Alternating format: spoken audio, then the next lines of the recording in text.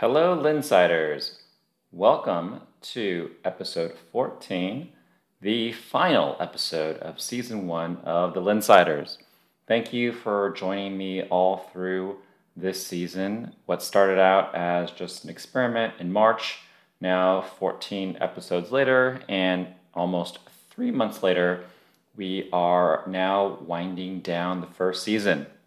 Today, I have a very special guest, a good friend of mine who I've known since 2004, Ming Beaver Kwei.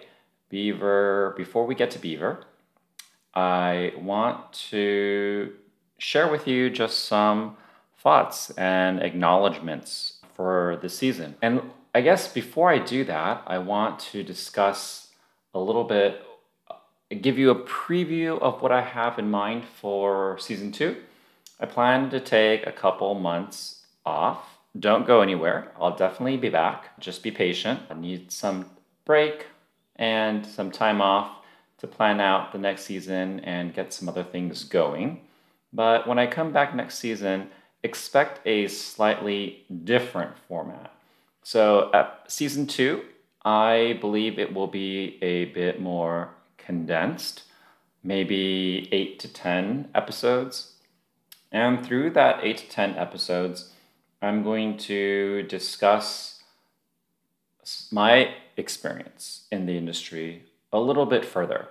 I'm going to spend probably the first few episodes talking about my experience and my observations of the industry, both in the US and in Asia. And I'm going to also talk about where I hope to go in the industry and where I hope the industry also moves, and give some reflections on some of the trends and news that we see in the industry recently. So that's going to be season 2. I don't exactly have a timeline, but I will keep you all posted through social media, so please stay tuned. Now, on to this episode with Beaver. Beaver and I discuss his career. I've known Beaver, like I said, for many years, and I've known that filmmaking is a part of his family business. This is one thing that I really enjoyed talking about and vocalizing, because there's so much dialogue about how filmmaking and Hollywood, it's for a certain type of folks. And I think that is what I've been trying to deconstruct here, that sort of narrative in The Linsider and in this podcast and in the stories that I want to show. I want to highlight other voices and show that there are great filmmakers and filmmaking families of Asian descent, and to highlight those people. So I believe you'll really enjoy this episode with Beaver. Without further ado, here is my conversation with Beaver Kwei. Thanks for listening. All right, this is episode 14, and I have Beaver Kwei with me. Beaver, welcome to the Linsider. Thank you for making time. Nice to be here. Thank you for the invite. You are my last guest for season 1. Wrapping it up, we've done 13 of these. You're number 14. And that's enough for season 1. I will be back at some point with season 2. So since I'm the last, who was the first? The first was my friend Kenny Liu. He's an actor. He went to Berkeley and had a very traditional career as an engineer. He was part of the Cal Wushu team, did Wushu, competed, and then decided after his career as an engineer, he wanted to pursue acting. So he made like a career switch in his late 20s and is now an actor. Okay, so your book ended by UC graduates. Great. That's right. Exactly. Beaver. So we know each other for a long time now. Like, yes, more than 15 years, going back to 2004.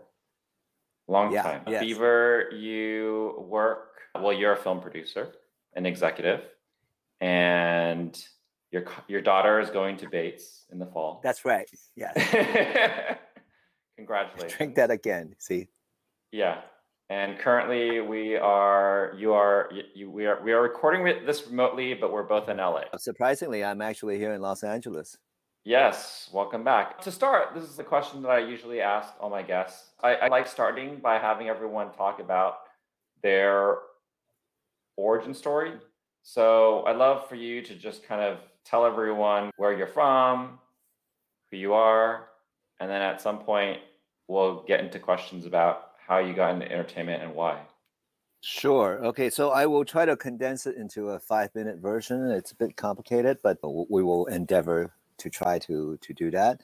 Yeah. So, well, I was born in Hong Kong, but we're not from Hong Kong. Some people might know that my father was a fairly active movie director for a Hong Kong movie studio called Shaw's Brothers back in the 1960s and the 1970s. He has a revival lately around the world, in China, also in Asia, due to the online presence of his film. So while he Wait, was and what's your working, father's name? his name is Kwei Okay.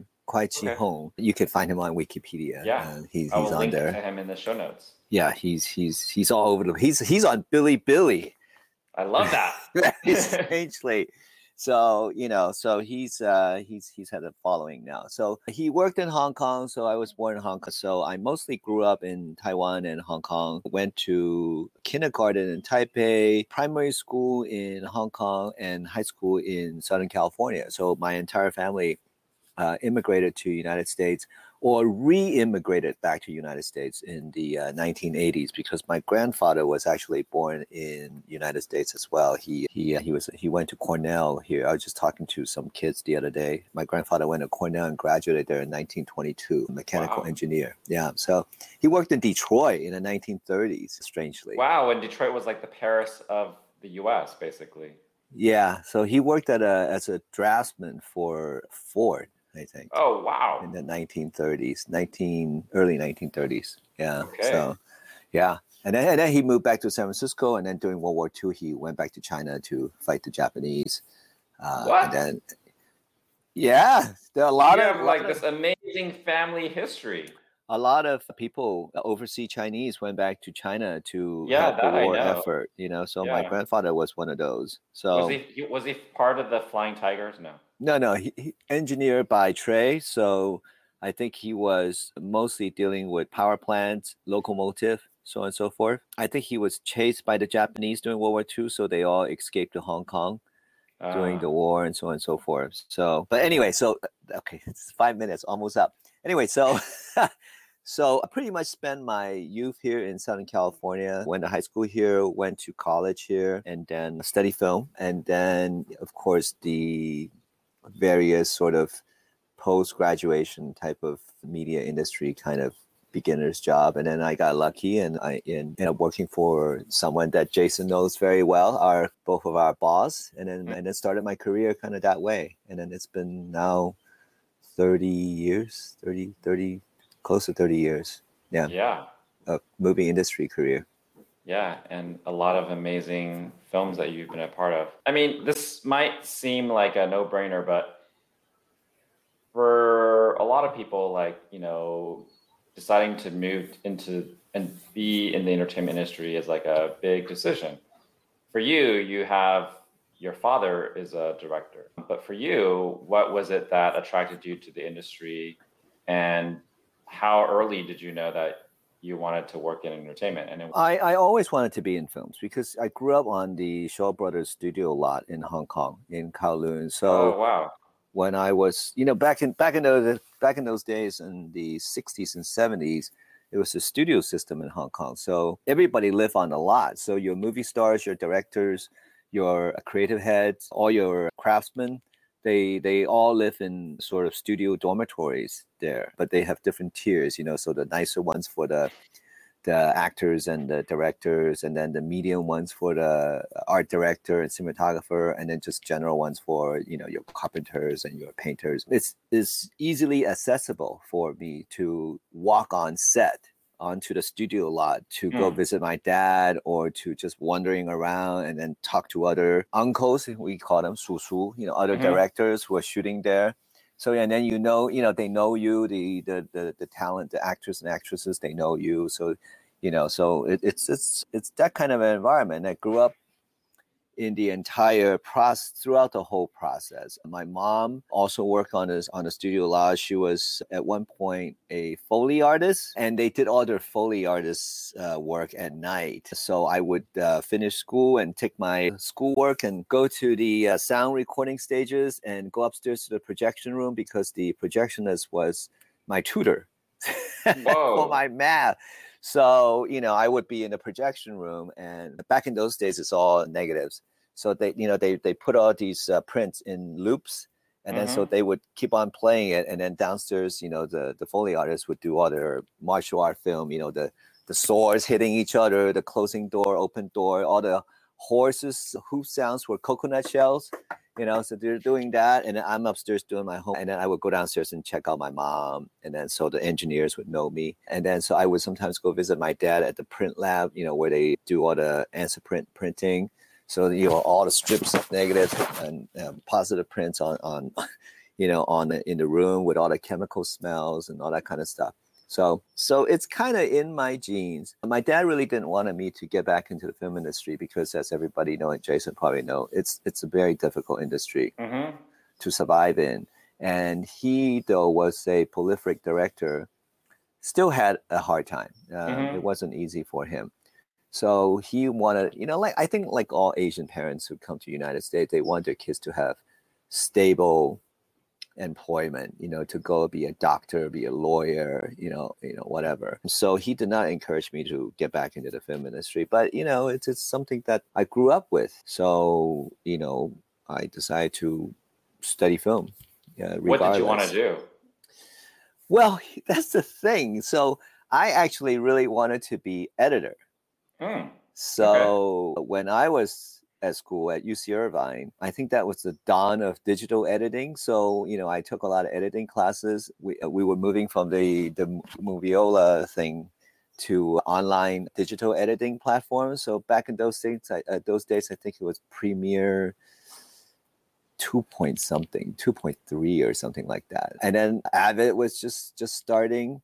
So we were learning all of that. It was called non-linear editing back in those days. So I was learning that. But while I was at school, I think I just had some capability as the person that could help put everything together. I guess today you would call that producing, but back in those days, you just out like begging people to come on and to do a shoot for student shoot. So so kind of got the hang of that a little bit. So even though after school, after graduation, I actually was doing an internship at a trailer editing company in Beverly Hills for 6 or 7 months. They were teaching me how to cut trailers using, I forgot what the platform was. It was a digital platform. It was really clunky back in those days. But I ended up really starting my career, so to speak, getting a job as a producer's assistant. And then I turned out it was actually something that I was okay. I could handle. So, and it just kind of kept going that way. But in the last 30 years, I have always been very keen on editing, and it's easy for me to talk to editors because I kind of learned that a bit, and then I kept up with it. Craft. Yeah, and then with Jet, we do a lot of action films, so you're always in the editing with all the action directors, and they're always saying, you got to cut it like this, cut it like that. And then so, and then they all speak Cantonese, they don't speak English. So I'm doing all the translation with the Western editors. So I'm kind of learning it as we go, oh, that's how you're supposed to cut it, the action sequences. So, so that's, I wanted to be an editor, but I didn't. Right. Well, it's a great skill regardless in learning how to tell the story. And what kind of stories did you want to tell? Like, was it did you want to tell those type of stories that your dad did, or did you want to be? No, my dad, I think my dad was defined by two types of genres that he did. One was the sort of the mafia genre, a little bit exploitative, but I don't think that was his desire. I think that was just a Shaw Brothers studio sort of directive. If you would compare him to a U.S. filmmaker, I think he himself would like to have compared himself to Martin Scorsese in the early days, like The Taxi Driver, that type of genre of mafia sort of gangster type of films, not the exploitation type. And he was popular and famous for his mafia films in Hong Kong. And this is before all the later stuff that came. And then the second type of films that he sort of gravitated towards to later on in his careers were all of these horror films that he did, all the cult films, the Hex, the I don't know what the English names of these films are, but and that all he actually enjoyed doing horror films. In the beginning, there was one that I really enjoy. It was called Ghost Eyes, Kwei. It was about some girl who was washing hair at a salon, and her glasses broke, and then some client came in and say, "Come to my store, I give you free contact lenses." And then when she put on the contact lenses, she, bad things happened to her. It was a really good film. It was shot in the 70s. Sounds interesting. Yeah, but his sort of desire or interest to really get into the cult horror films was after his sort of visit in Malaysia, where Shaw Brothers sent him down to Malaysia to shoot a bunch of Malaysian films. And that's when he actually kind of found out about the Malaysian voodoo practice and all that. And then that sort of inspired him to use a lot of that material for his subsequent sort of horror films. But neither of those genres are my cup of tea. I am at heart a big sci-fi and action guy. So if given a chance, I would do an action film or a sci-fi film. And of course with Jed, that's all we did, which is fine by me. And sci-fi, like the one. A little bit of sci-fi. Yeah, I think for the one, I really pushed for that because I was like, man, I really wanted to do sci-fi. And then we had a chance to work with James Wong and Glenn Morgan. They were X-File guys back in those days. So, and Jet was like, sci-fi, I'm not too sure. I did Black Mass, I don't know what I want to do. That's a classic too. Yeah, but he's into the real action stuff. But he was game for it. He went all the way. He got really into it. He did the whole replacing. Because originally the one was for The Rock, Dwayne Johnson. Oh, what? No, I didn't know that. What? Oh yeah. So originally the script was written for The Rock, for Dwayne Johnson, and when we got the script, it was all like, the 1990s macho, like Stallone, Arnold type, action. And he had some scheduling conflict or something like that. And so he couldn't be on the film. And so the producers, Glenn Morgan and James, said, why don't we go to Jet Li? So, they came to Jet and said, here's the script. Would you be interested in doing this? And Jed's like, well, that's interesting, but I'm not going to be The Rock. If you can work with me to create something different, then I'll be interested. That's what he said. And then those guys are like, yeah, sure. I think the initial thing Jed pitched to them was that, it's two of him, right? He said, well, why don't we have one guy, the good guy, use one type of martial art that not only visually and stylistically looks different, but meditatively and then also philosophically, it's different. Whereas the bad Jet uses a different Chinese martial art that's more powerful, more straightforward, and then it's more blunt. And so that we are contrasting two different martial art philosophies with each other. And when they heard that, they're like, great, let's do it that way. Oh yeah. And we were shooting Kiss of the Dragon in Switzerland at that point. I think we were shooting nights. We were in the hotel doing all the hotel scenes. And then so Glenn and James, they flew over to Switzerland and spent a week, or I don't remember, a week or 2 weeks with us. So Jet would shoot at night, and then he would wake up a little earlier than everybody else. I think he wakes up like around 11 or 12. Like we would wrap around 6 or 7, and then he shoot until 11 or 12. Wow. Get up, meet the guys for script meeting from 12 noon all the way to 5 or 6 until they call him to go for, go on set for hair and makeup. And then the guys would then go work, and then they would go and sleep, and then they would have something modify, and then next day we'll do it again, and then they'll say, okay, this is what we got, and then we'll go over it, and then we'll just keep going. I don't remember. I think we did this for at least a week or 2 weeks, and it was really cool because so he during the script meeting he would like demonstrate the martial arts. The martial art, you'd be like Tai Chi is this way, and then the Xingyi is this way, all this kind of stuff, and it really kind of gave him an education of the difference between the two martial arts styles and philosophically the difference between these two styles and so on and so forth. So, anyway, that's the Jet Li sci-fi thing that we did on the one.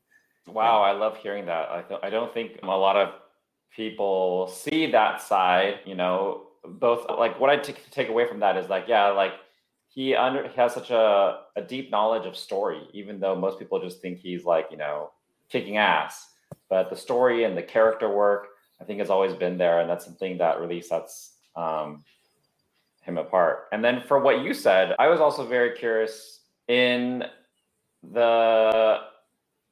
and then so now with that experience, and actually what I wanted to go to is that you mentioned earlier on you got into the industry, and then you're working in Hollywood and you're working for a producer. I guess, can you just share a little bit about like in that time, what is that like to try to get a start in Hollywood? Because you grew up in Hong Kong you said the Shaw Brothers lot, and that's a different system. What was that like for you to enter into the Hollywood system? What were the surprises and challenges? I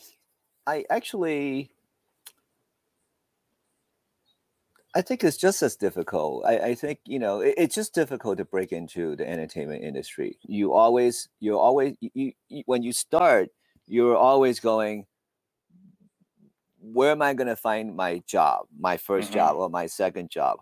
How am I going to tell these people that might hire me that I actually, has something to contribute? And at the beginning, and I think even in Hong Kong, in China, I mean, I've been now in China for 15 years, and then we see a lot of young people getting into the industry. You need a little bit of luck, and then you still need connections. You still need to sort of network and know people. But of course, you're networking with people at your level, So, and then, but sometimes when you network and you are a bit lucky, you meet people that can help you when they hear of a possibility or an opportunity.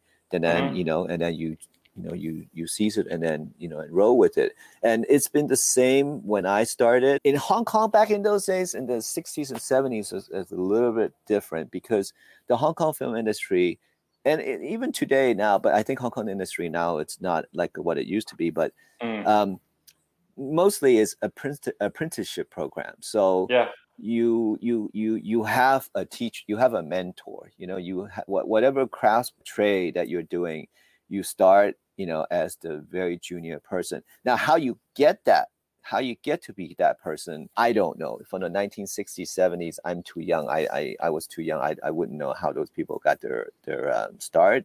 But once you're in the system, you start out as somebody's student for quite a bit time before you move up.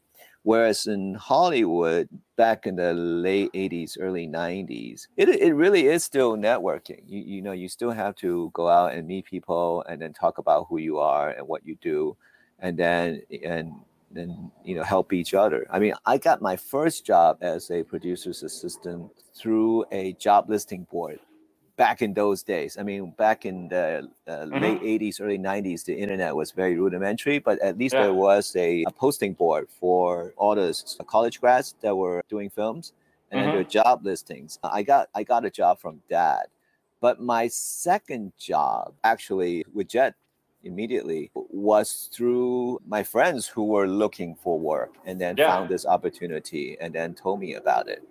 So it was still, to this day, I'm very grateful to my friends who found that job for me. And a lot of the young people that we work with today, they find employment with us is still through networking. So I would a lot of times have my colleagues in the industry, whether it's in the US or in China, would say, hey, so, there are young people who, who graduated from here, they're whatever, they're looking for a job. Do you guys have openings, for internship or for entry levels?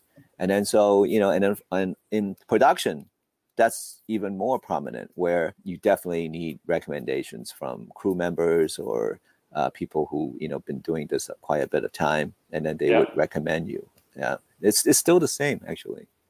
Yeah, I mean that's a great perspective, because I guess where I was going with that question, I was actually wondering about any challenges just being, from Asia, or, not from like some sort of family, like from in Hollywood, right?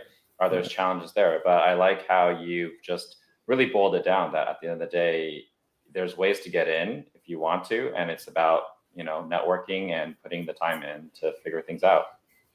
Yeah, I actually did not. And I mean, the limited time that I had working in the industry before JET, I did not encounter any kind of racial profiling or prejudice. I mean, people who interviewed me for jobs just interviewed me as a person who graduated from college and, has limited experience, but, do film. My pedigree did not apply because it's Hong Kong, right? It doesn't work. Right. And I got hired based on what I said. And, and I don't, I didn't think there was any sort of like, hey, you're Asian and, you can't do this or whatnot. But of course, I've heard other people back in those days. I had a lot of Korean friends back in those days in the late 80s and early 90s that they had a glass ceiling in the industry where they could only get to so far and then they couldn't move up anymore.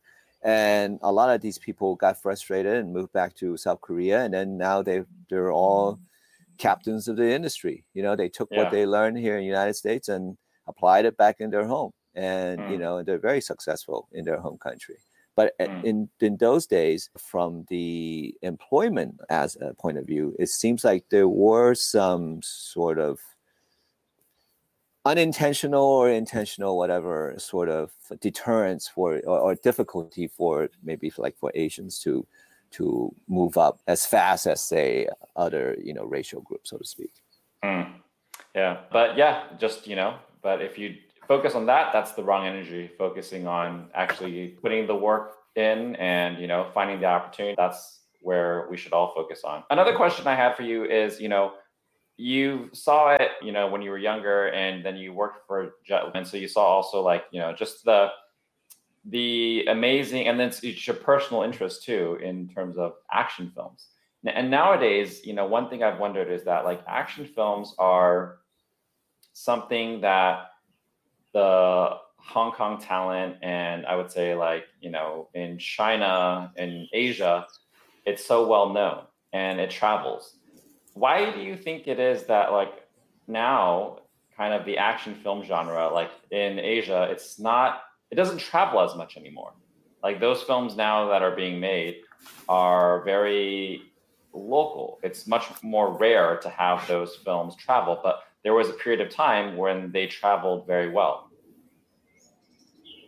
Yeah, there was a time starting with Bruce Lee, right? And then it went all the way to Jackie Chan, Jet Li, and then Donnie, and then the Trey Huck movies, and all of that.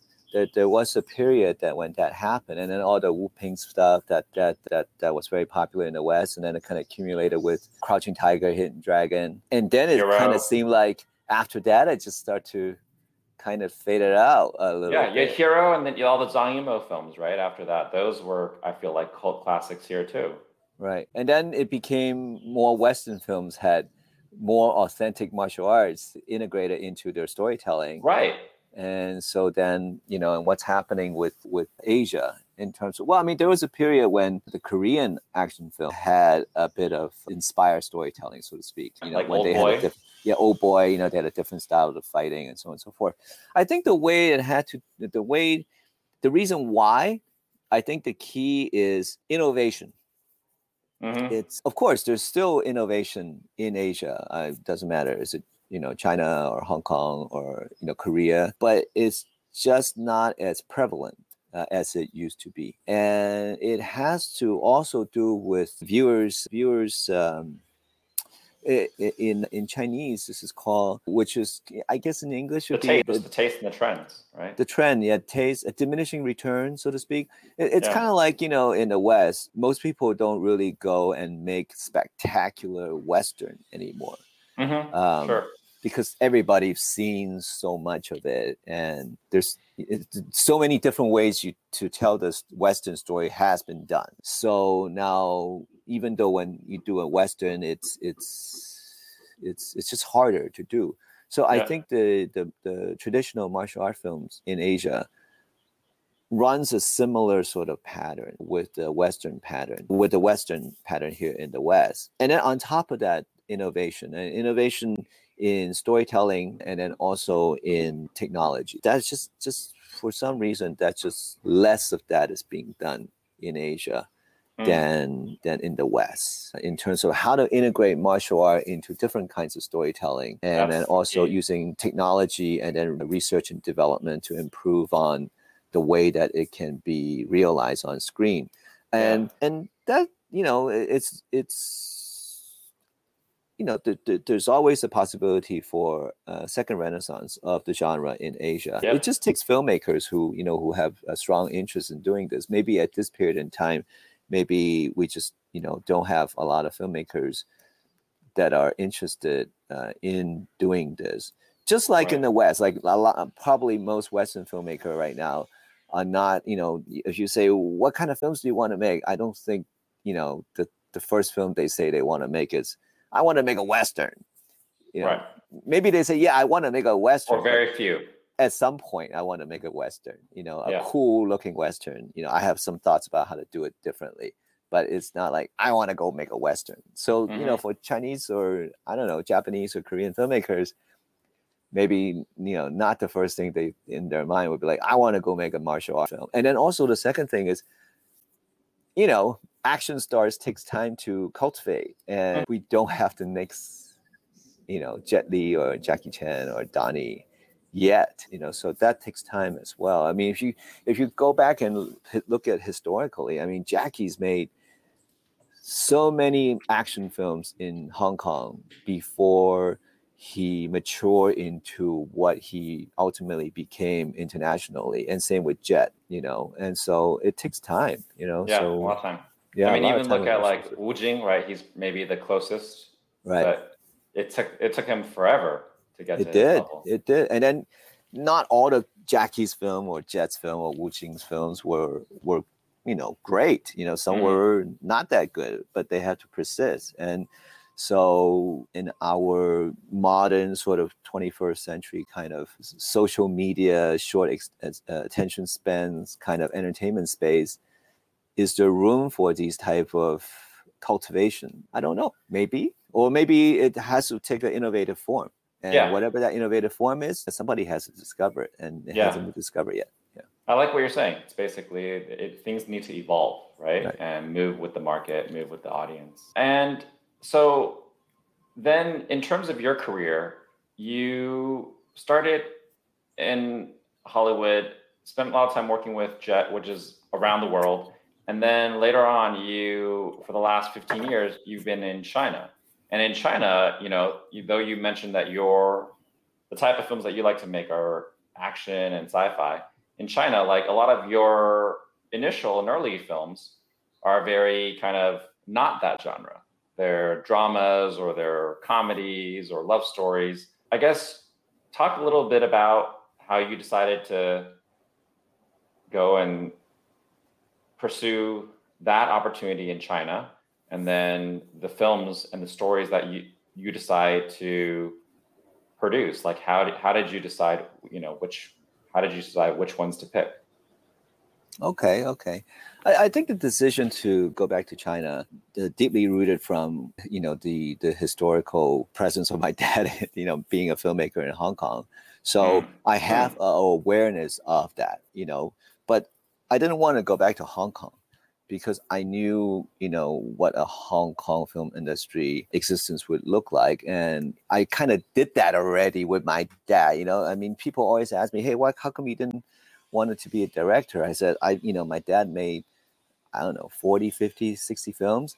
I've participated in these experience of directing 40, 50, 60 times or 30, 40 times already. And that's not an experience that I need to go and relive again. So I didn't really needed to do the Hong Kong experience. And China was always fascinating to me. It continues to fascinate me. It fascinates me, but back in those days. And so that was already in the back of my head. And then I was a bit frustrated with Hollywood, and this is something I think, I don't know what Jet would remember, but I talked to him a little bit about it. It's just that back in those days, the type of scripts that were given to us, presented to us, there wasn't a really productive sort of Asian narrative that could be much more powerful than what the stereotypical Asian narrative that we were given back in the 1990s or early 2000. We were always, these action films, they can be pretty genre driven.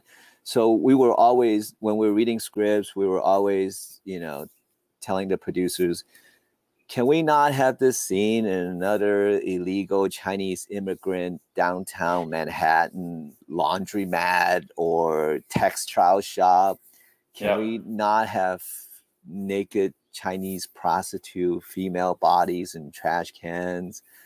Can we have Chinese people actually speaking proper English, and they don't have to all speak broken English or not at all, so it was just a constant struggle to try to replace that with something that can be just as entertaining but slightly different and so, also more true to actual real life, because you can see we don't mind in this narrative that you have some Asians that that are fresh off the boat, but there are also Asians that have been here for a long time, so you don't have to be all one type or another. And so that was a bit frustrating. And so at that point, I said, well, you know what? If it was difficult to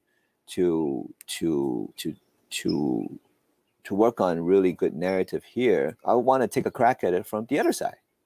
Maybe we can show the world, that there can be good Chinese story that can be told in a very modernized way.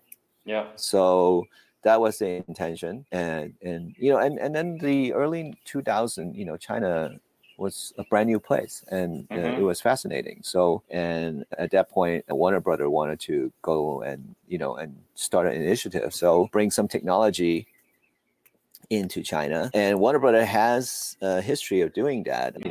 They've I think they did the first co-production with Hong Kong on Enter the Dragon, right, with Bruce Lee and Raymond Chow back into those days. So they do have a history of that. So go back and it's a brave new world. But the minute that I got there, I realized that it was literally doing everything from the ground up again. They just started. So so they were trying to figure out how to do genre films, and a lot of the parts of movie making was still the modern sort of what we take for granted now, the sort of the modern filmmaking mechanisms were just starting in China back in those days. I mean, they make great films, because Zhang Yimou did great films in the 1990s, and Chen Kaige, Feng Xiaogang, those are fantastic movies. There's actually a lot of great filmmakers. A lot of great films. But to try to do the genre material, the commercial, that took a little bit of work. So in the beginning, so it was like, let's not even just go and try to make an action film. Let's just make some films, whether it's a romantic comedy or drama. And let's bring in various types of technology and skill sets and see whether or not they can be integrated. Whether is it from the storytelling, from the script stage to production stage to post-production stage, and or the visual effects stage, and see how it can be done. One of the big things that we were trying to do, it doesn't matter what the genre was to do sort of the the integrated film production, where it was already being done in the West, was using VFX as part of storytelling that VFX would seamlessly blend into the storytelling without you noticing that there was VFX involved. Yep. And that workflow, that protocol, meaning that the pre-planning and in pre-production, and then the discipline that one must have during production, and then the sort of the application and then the realization of all that planning, and then the discipline in production, and then being realized in post-production.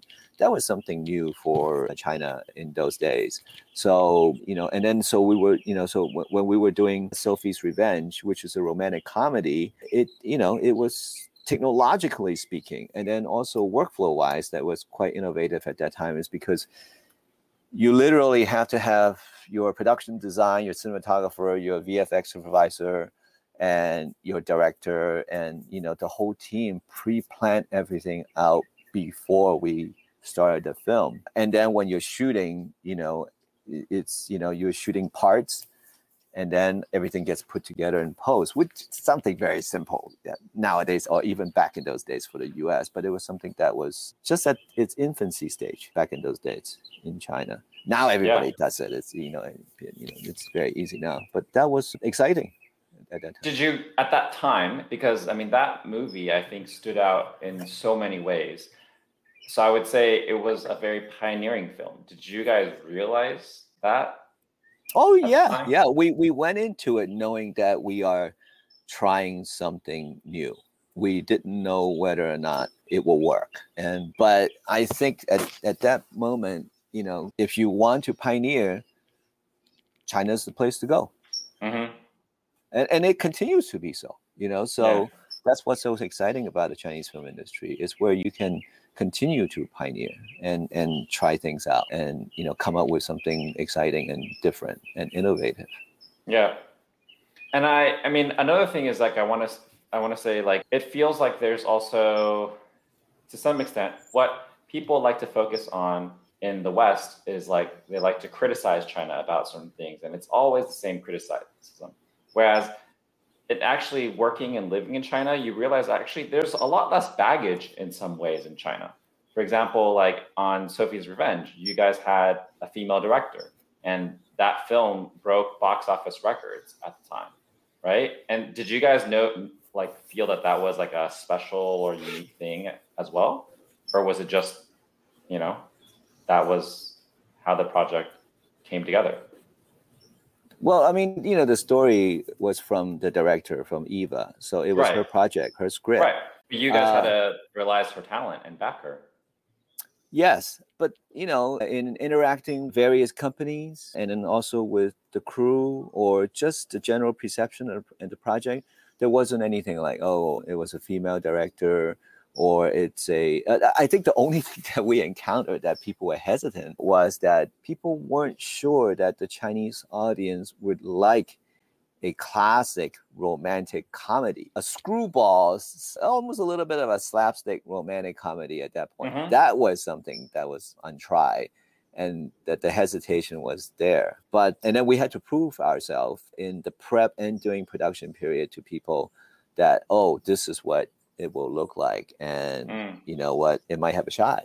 So what did you guys draw upon to make it more familiar to the Chinese audience? That's a really good question. Nothing about that film is familiar to the Chinese audience. But I can remember, I mean, I feel like in some sense, the talent, right? The two actors in that film, all four actresses in that film were familiar with the Chinese audience. Yeah. So they anchored it for us, Yeah. So, I mean, in some ways, you paid homage to like a Hollywood style of romantic comedy, but also I feel like growing up, when I watched things in Taiwan or Hong Kong, like content there, like especially TV shows, like there's some like kind of that kind of silly rom-com kind of stuff back in that days. It's just you haven't seen it on the big screen in China. Yeah. Well, my dad was making this type of films in the early 60s. Yeah. It's not early, mid 60s, I think. But there's traces of that. I mean, so we're familiar with that heritage. So we had to modernize it a bit. And Hmm. the good thing about it was that the filmmakers and the talents in that film, they all understood that, and then they were game. They want to try something different, try something new. So it just luckily it worked out. Yeah. And for you, yeah, now, and what is the type of story that you look for, that you're drawn towards? Because as I look at your credits, I would say, like, if I go like the Precipice game, right? That is groundbreaking in its own way too. Then you have the Meg, which is also very groundbreaking, being a co-production that succeeded so phenomenally. And all these other projects that you're doing, they're all, I would say, like, I think like it's a pretty notable thing that I see that's like traces. Like, it seems like you're trying to do something different each time, like pushing things in a certain way. Is that deliberate, or do you think that's just where the opportunities are that you found? No, it is deliberate. So for me, I'm always trying to try something new, which with each project that I was part of, whether it was given to me as an assignment or it was something that whoever approached me and said, "Hey, would you be interested?" Of course, if there wasn't something different about it, then I wouldn't be interested. But even for assignments that are sent to me, I would gravitate toward ones that had some kind of challenge that we have to meet and excel in. So and then at heart, now that I've been doing this for a while, I know that I am pretty much a B movie person. So so I gravitate toward a bit more the genre material, but I am not dark as my father. Mm-hmm. My father is very dark. I don't like to tell stories that are very, very dark. I think it just I think, for me, my everybody's different, but for Yeah. me, I think there's enough darkness in the world that if we're given an opportunity to present some lightness, I would choose to present the lightness. If other people want to Yep. hit harder on the darkness, go for it. That's they can go ahead and do that, and I Yep. just don't want to do that on my end. Mm-hmm. Got it. And being in China for as long as you have, like, and having a background as a very cross-cultural person, like, you've basically spent your life between Asia and the US. Like, what are some of the challenges that you've seen, or what advice, I guess, do you have for folks that are trying to navigate the two? Because I feel like it's a quite a tricky balance, especially nowadays when you see all these headlines about trade wars and all this kind of stuff. Right. One thing is very clear, and it does not have to do with politics or economics or anything like that. It has to do with the type of industries that we're in, and the essence of the of every single one of us who are in this industry, what we fundamentally in our core, what we need to have, which is that it doesn't really matter whether you're working as a writer or as a director or as a cinematographer or as a marketing executive or a distribution executive or financial controller for a film.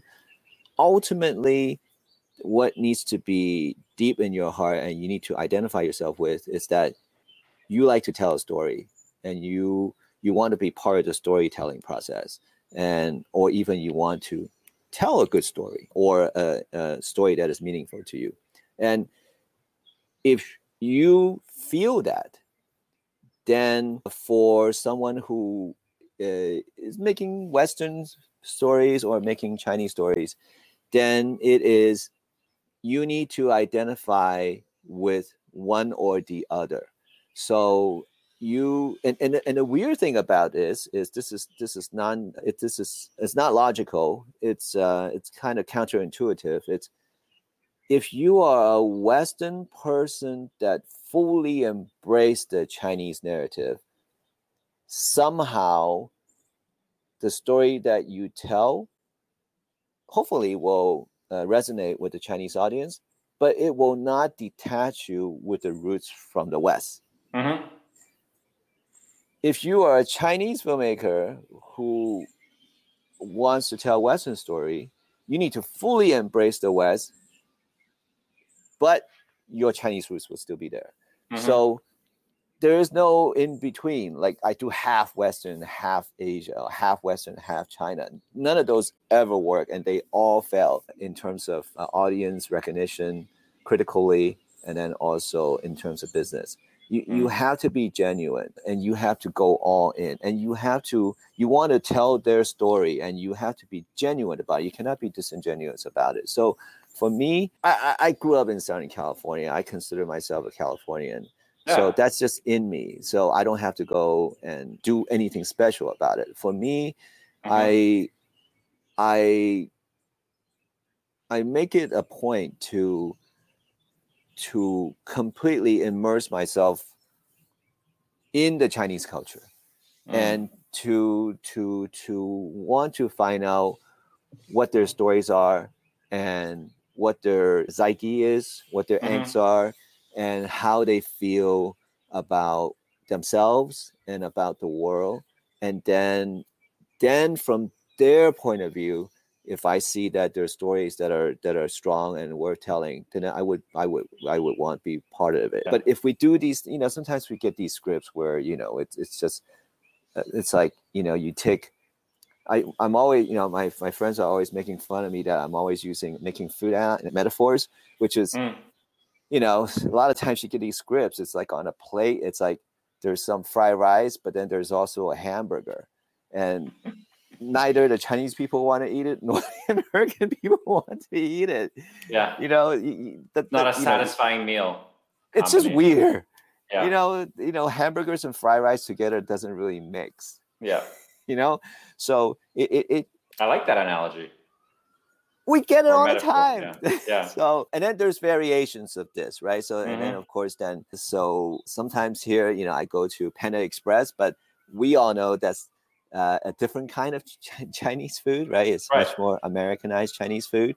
Yeah. And I think if you serve that in China, I think Chinese people will say, well, that's not really Chinese food. So then you go, wait a second, so my narrative is that, is that something more authentic? Does it have, not necessarily that it has to have chicken feet in it, but this is something that like the Kung Pao chicken from American Chinese restaurant is slightly different from the Kung Pao chicken you get in Sichuan, right? So if you're doing the Chinese narrative, then you're making the Chinese version of the Kung Pao chicken versus the American version of the Kung Pao chicken. So you really need to know who's eating that Kung Pao chicken, and you can't do the American style Kung Pao chicken for China. Chinese people won't eat it, and Americans will eat it. And then if you do the really Chinese version of Kung Pao chicken, Americans might not eat it because it's too spicy, too numbing. The chicken had bones, or the chicken is too small, and and all this kind of stuff, right? The taste is too strong. So in terms of telling stories, for the last 15 years, it's been a continuing sort of evolving understanding and learning of what it means to tell a good and strong Chinese stories. And from that, maybe we can tell the world about that story. Yeah. Like you said about how the Hong Kong martial art films later on became worldwide popular and obtained a lot of resonance. And I think it's the counterintuitive way is that you really need to tell a very good Chinese story first. Yeah. And then from that point on, it will find resonance with story and audience worldwide. And then, I think we were fairly successful with the Meg, even though it's a big monster phenomenally film. Successful, I would say. Right. And then but there's something there, it's because after the film came out, when we found out from people who've seen the film around the world, whether they're in Mexico or they're in France or UK, US, and from China, they all liked it, enjoyed it for some very specific reasons, and not just because there's a big shark or there's Jason Statham, but there there are other components in there that some of them are actually more Asian, surprisingly. Yeah, totally. Yeah. And also talk about one thing I noticed also in what you've done in the last 15 years is that you've had this ability to identify directing talent like very early, right? You worked with Ming like very early, you worked with Eva very early. how were you able to discover these talents? Did you know they would become, who they are now? And why did you decide you wanted to work with them at that time? I think that I think I have some advantage because my dad was a director. Mm-hmm. So, I live with the director. I know how a director will talk.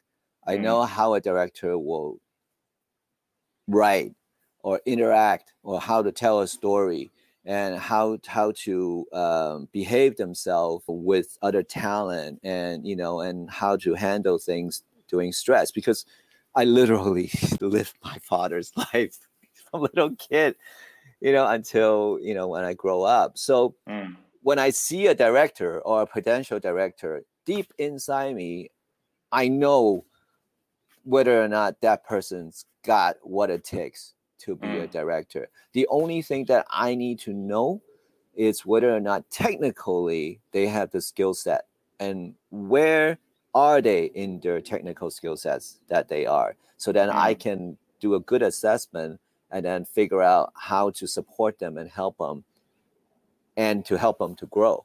So I didn't intentionally go out to seek out new directors, but I think, back in the days when we were doing this in the beginning, it was mostly younger directors who have the pioneering spirit and who have the vision to go try something new. So, so we work together. But as that sort of continue, it just turns into that people just kind of know that I'm friendly with new directors and and that I support them and I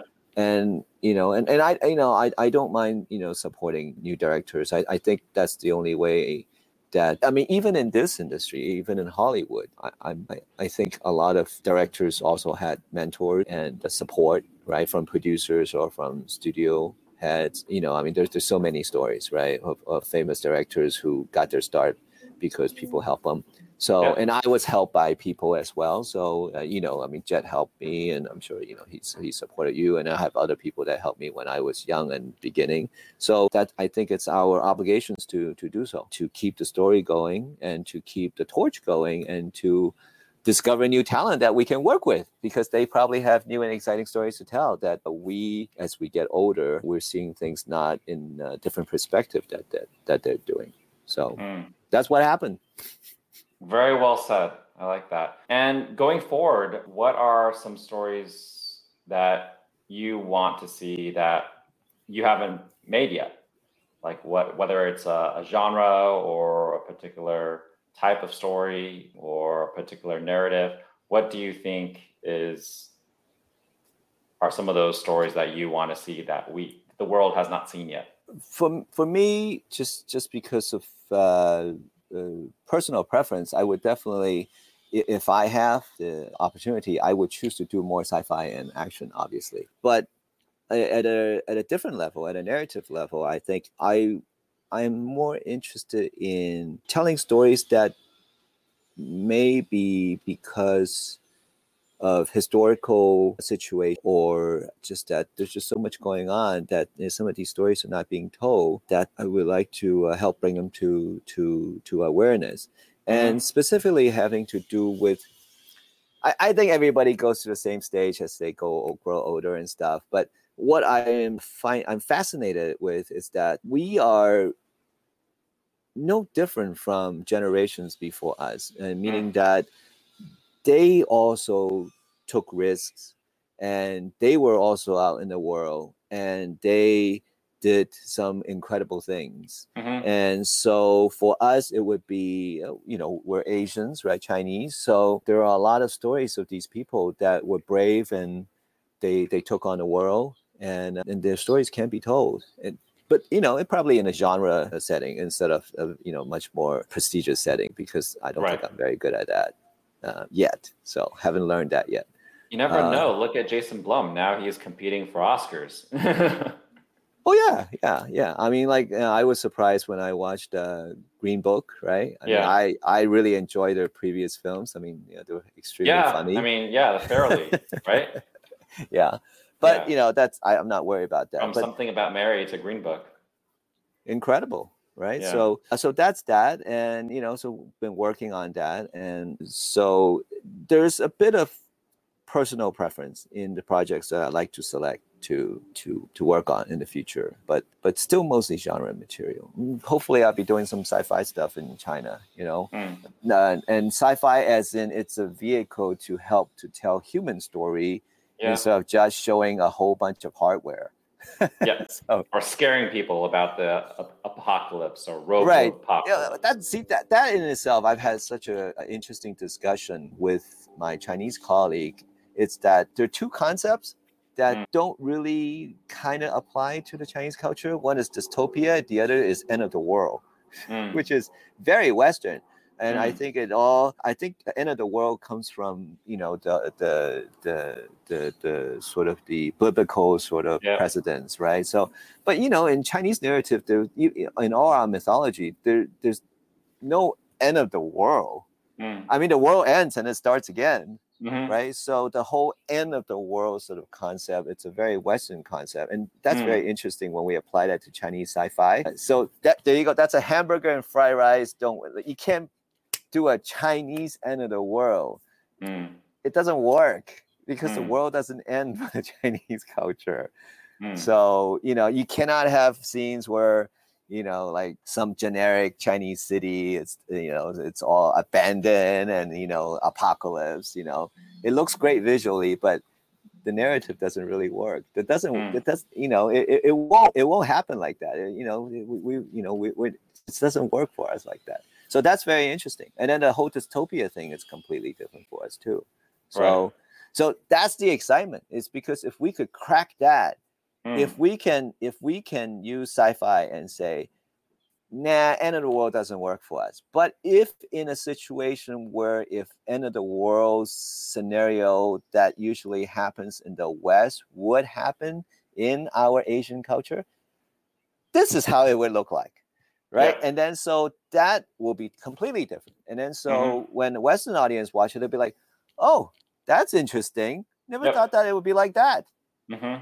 Okay. So now they have a better understanding of us, and that help us to have a dialogue of conversation about what's different between us and what's similar between us. Right. So that will supersede all the other stuff. So anyway, ambitious, but we'll try. I love that perspective. Yeah, but it'll be so fresh, right?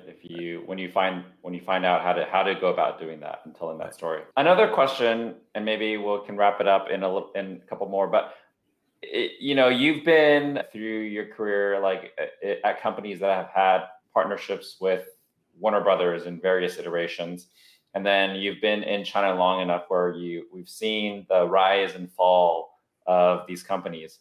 What is your perspective on all these changes? And as a producer, how do you keep going through all these various turmoils and kind of periods of instability? Well, there's two different things. One is, the sort of the rapid life cycle of movie companies from birth to, its demise. That I am supported by historical references as a base to handling, interactions with this type of business cycles, which is, as you remember, in the 1920s in Hollywood, there were hundreds, if not thousands, of movie companies, and anybody and everybody were making movies. Correct? I might be misspoken, but there were a lot of film companies back in those days, and a lot of them went around during Great Depression, and then after the Great Depression, there were only a few left, and then a lot of them merged together. But there was a way to do business then, and there were reasons why some companies did not survive and some did. So by looking back in history, and you find that people are people. It doesn't matter that you're Chinese or Americans or British or Finnish. People still sort of behave fundamentally similarly. And in that, so then in terms of business, and it goes back to the peculiar nature of our business, which is that fundamentally, you need to have good, keen, strong, and flexible business sense, but you need to tell good quality stories. If you remember from the 1920s and 30s, all the stories that we remember from Hollywood are the stories that were told really well. You don't remember any of the stories that weren't told well, and those companies probably weren't around anymore. So that is, to me anyway, I might be wrong, is the way to navigate sort of this growth, continuing expansions of the industry, is that to stay true to good storytelling, good quality storytelling. Of course, you need to be, have some business smart, and to just sort of, for me, everybody is different. Okay, for me to navigate these type of water, I use Shackleton a bit more than Robert Barron. Shackleton is the guy who got stranded in the North Pole. Is it North Pole or Antarctica? And then survived and took all his entire crew back home without losing anybody. And everybody was pretty happy, by the way. All his crew were happy. So that's a much more stable way for me than doing some captain of the industry or that kind of way. Those are much more risky. The other thing that you were saying, I think the first thing that you were saying, what's the first thing that you were asking me? I was asking you about Warner Brothers. The various iterations they've been part of, and then now, of course, not just in China, they're going through something different, but even at the headquarters, they're going through this huge change. I wouldn't talk about, just Warner Brothers specifically, but I would just say that, I've been involved with many sort of collaborations between different cultures. This goes even way back to the Jet Li days, when we were working with the British and the French, we were working with the Japanese, so on and so forth. It's just that there is a different way of doing business between the different cultures. Just the speed, the type of things that a culture will pay attention to versus the other, the detail levels, and then of course there's the language issues. And it can be done though. And it can be done very successfully. It just takes a lot of communication. I think doing... it's not specifically Warner Brother. I mean, just working with any partner. We just did the film with you. You need to talk 3 times more than you would usually talk, just to make sure everybody is on the same page. They understand what's going on, the intention behind the conversation, and then also the spirit of the conversation. You just need to put a lot more effort in it, and that's whether you're working with a smaller group of people, a smaller company, or a big corporation like Warner Brothers. It's still communication. Yeah.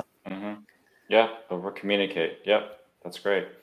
And then my final question is, this life as a producer and just in the film industry or entertainment, people think it's like fun and leisurely, which it can be, but also it's a lot of work. And you travel a lot too, and a lot of times you're away from your family.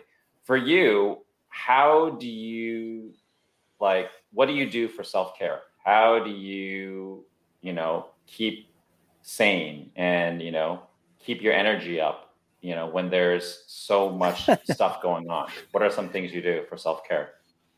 I only have one thing that I do, which is Jason, as you know, I'm an avid runner. So I'm a long distance runner. So everywhere I go, no matter where I am, the first thing I do is, the minute that I'm in a hotel, I look at the map and see where I can go out and do my 6-mile run. Yeah. So, and then I also gravitate towards selecting production hotels near potential running areas. Really? Yes. That's cool. Yeah. Okay. So if I'm producing a movie, I don't really care about, of course the movie stars and the director needs to be in their 5-star hotels, but I don't really need to be in a 5-star. I would rather be with the crew at a hotel that is near either a park or some kind of river that has a running track, or some sort of a stadium.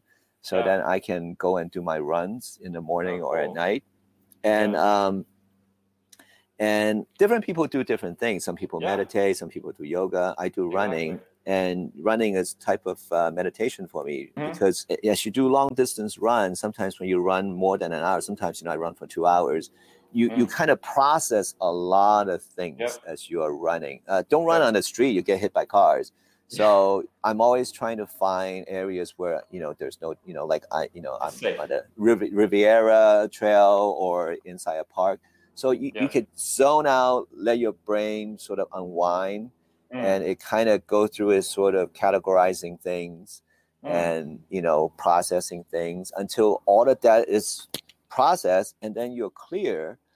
Then you exfoliate, you get rid of all your toxins, and then you sweat it out, you drink a lot of water, and then so you de-stress. And I've been Yep. doing this now for 15 years, 16 years, and it's been working for me, because it's very stressful being doing this kind of work and a lot of travel. So you have to find something, and of course don't go to drugs or go to alcohol. Do something healthy. And for me, running, it's something that I do. And then I intentionally compete or participate in a official marathon every year. So that kind of Right. helps me to design my exercise schedule for a year. So that way, you have a goal in the back of your mind that you have to go and make sure you do all these things while you're still working. So That's really cool. yeah, this is that's what I do, and I really enjoy running. Do you have a competition this year that you're entering? I was thinking about joining the Beijing Marathon, which I actually haven't run before, or the Shanghai Marathon, but because of the COVID, they haven't really announced it officially yet. So we're waiting for the website to open so that we can sign up. That's cool. I love your perspective on it because, like you said, everyone's different. But what I appreciate about what you said is that when most people talk about running, they talk about like fitness, exercise, like body. And you talked about that, but your focus is more on like the mental side of it, the clarity, the stress, the mental health, that kind of the focus. And that's a great perspective to have. Yeah, it's two things. I mean, one, it's physiological. You're self-medicating, really, because any form of exercise, if you do for a long enough period, 30 minutes, 40 minutes, if it's regular enough, your body pumps out all of these hormones and all of this chemical Toxins? that makes you happy. Yeah. For the next 2 days. So then you don't need anything else because your body is actually self-medicating and it's all natural. Yep. So the sort of runner's high, but it's not a runner's high. It's any kind of workout high, right? And then so I've actually literally have experienced that where you're encountering something very difficult that you have to deal with. But if you have that sort of adjusted body dealing with it, you have a smile on your face dealing with that problem. But if I haven't run for 3 days, and I'm dealing with that problem, you're grouchy. And then my colleagues now know me so well, they'll be like, Beaver, you haven't run for 2 days, right? I'm like, yeah. They'll be like, don't talk about it, go for a run and come back and talk about this later. And then I'll be like, that's right, I should go running. So that's the physiological part. But the other part is what I just said, which is completely spiritual and mental. And everybody do it differently. But for me, running it really works for me.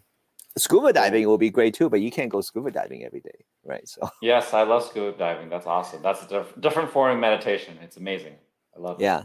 You achieve sort of the same Zen state once you get to a certain place. Like when you're scuba diving, there's that sweet spot where you have neutral buoyancy. Yeah. You're just floating there. You're not going up. You're not going down. And you're just there, right? You look up, you look down, you look left and right. It's blue. And then maybe there's some fish. And you don't have to do anything, right? And then all you hear is the bubbles. Yep. Right. So running for me sometimes at that point is you are also in that state of mind where you're like, wow, I'm just running, and I'm clear. Yep. And then you get your balance, Yeah. Cool.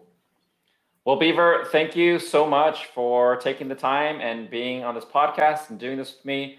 I've really enjoyed this experience and, of course, have enjoyed knowing you throughout all these years and look forward to your next films. So good luck with everything. Thank you for being the guest on my podcast and for being the final guest of season 1. Thank you. Thank you for inviting me. Okay. All right. Talk to you Bye bye. soon. Talk to Bye. you later. Bye. And there you have it. That wraps up season one of The Linsider. Thank you so much for listening to this episode and to all the episodes in season one. I'm wrapping up, but I am not going anywhere. I'm taking a short break, and I will be back in a couple months with season two. Before I get to season two and before I sign off, I want to acknowledge my friends and supporters and all of you out there who are listening. Especially, I want to acknowledge John Ho for brainstorming with me the name for the show. And I want to thank those that have helped support the show along the way, including all my guests, all 14 of my guests. I will be doing things to use social media to highlight and promote these episodes even in the next few months. I believe the content is evergreen content. It's not just listening material for 2021 or for these last few months. These are episodes, these are stories that you can listen to whenever, and you can learn something about a different perspective. I also want to thank those folks that have contributed to the Linsider, like Kenny Liu, like Masumi Tsunoda, like Jin Guan, and other folks out there who have supported the podcast.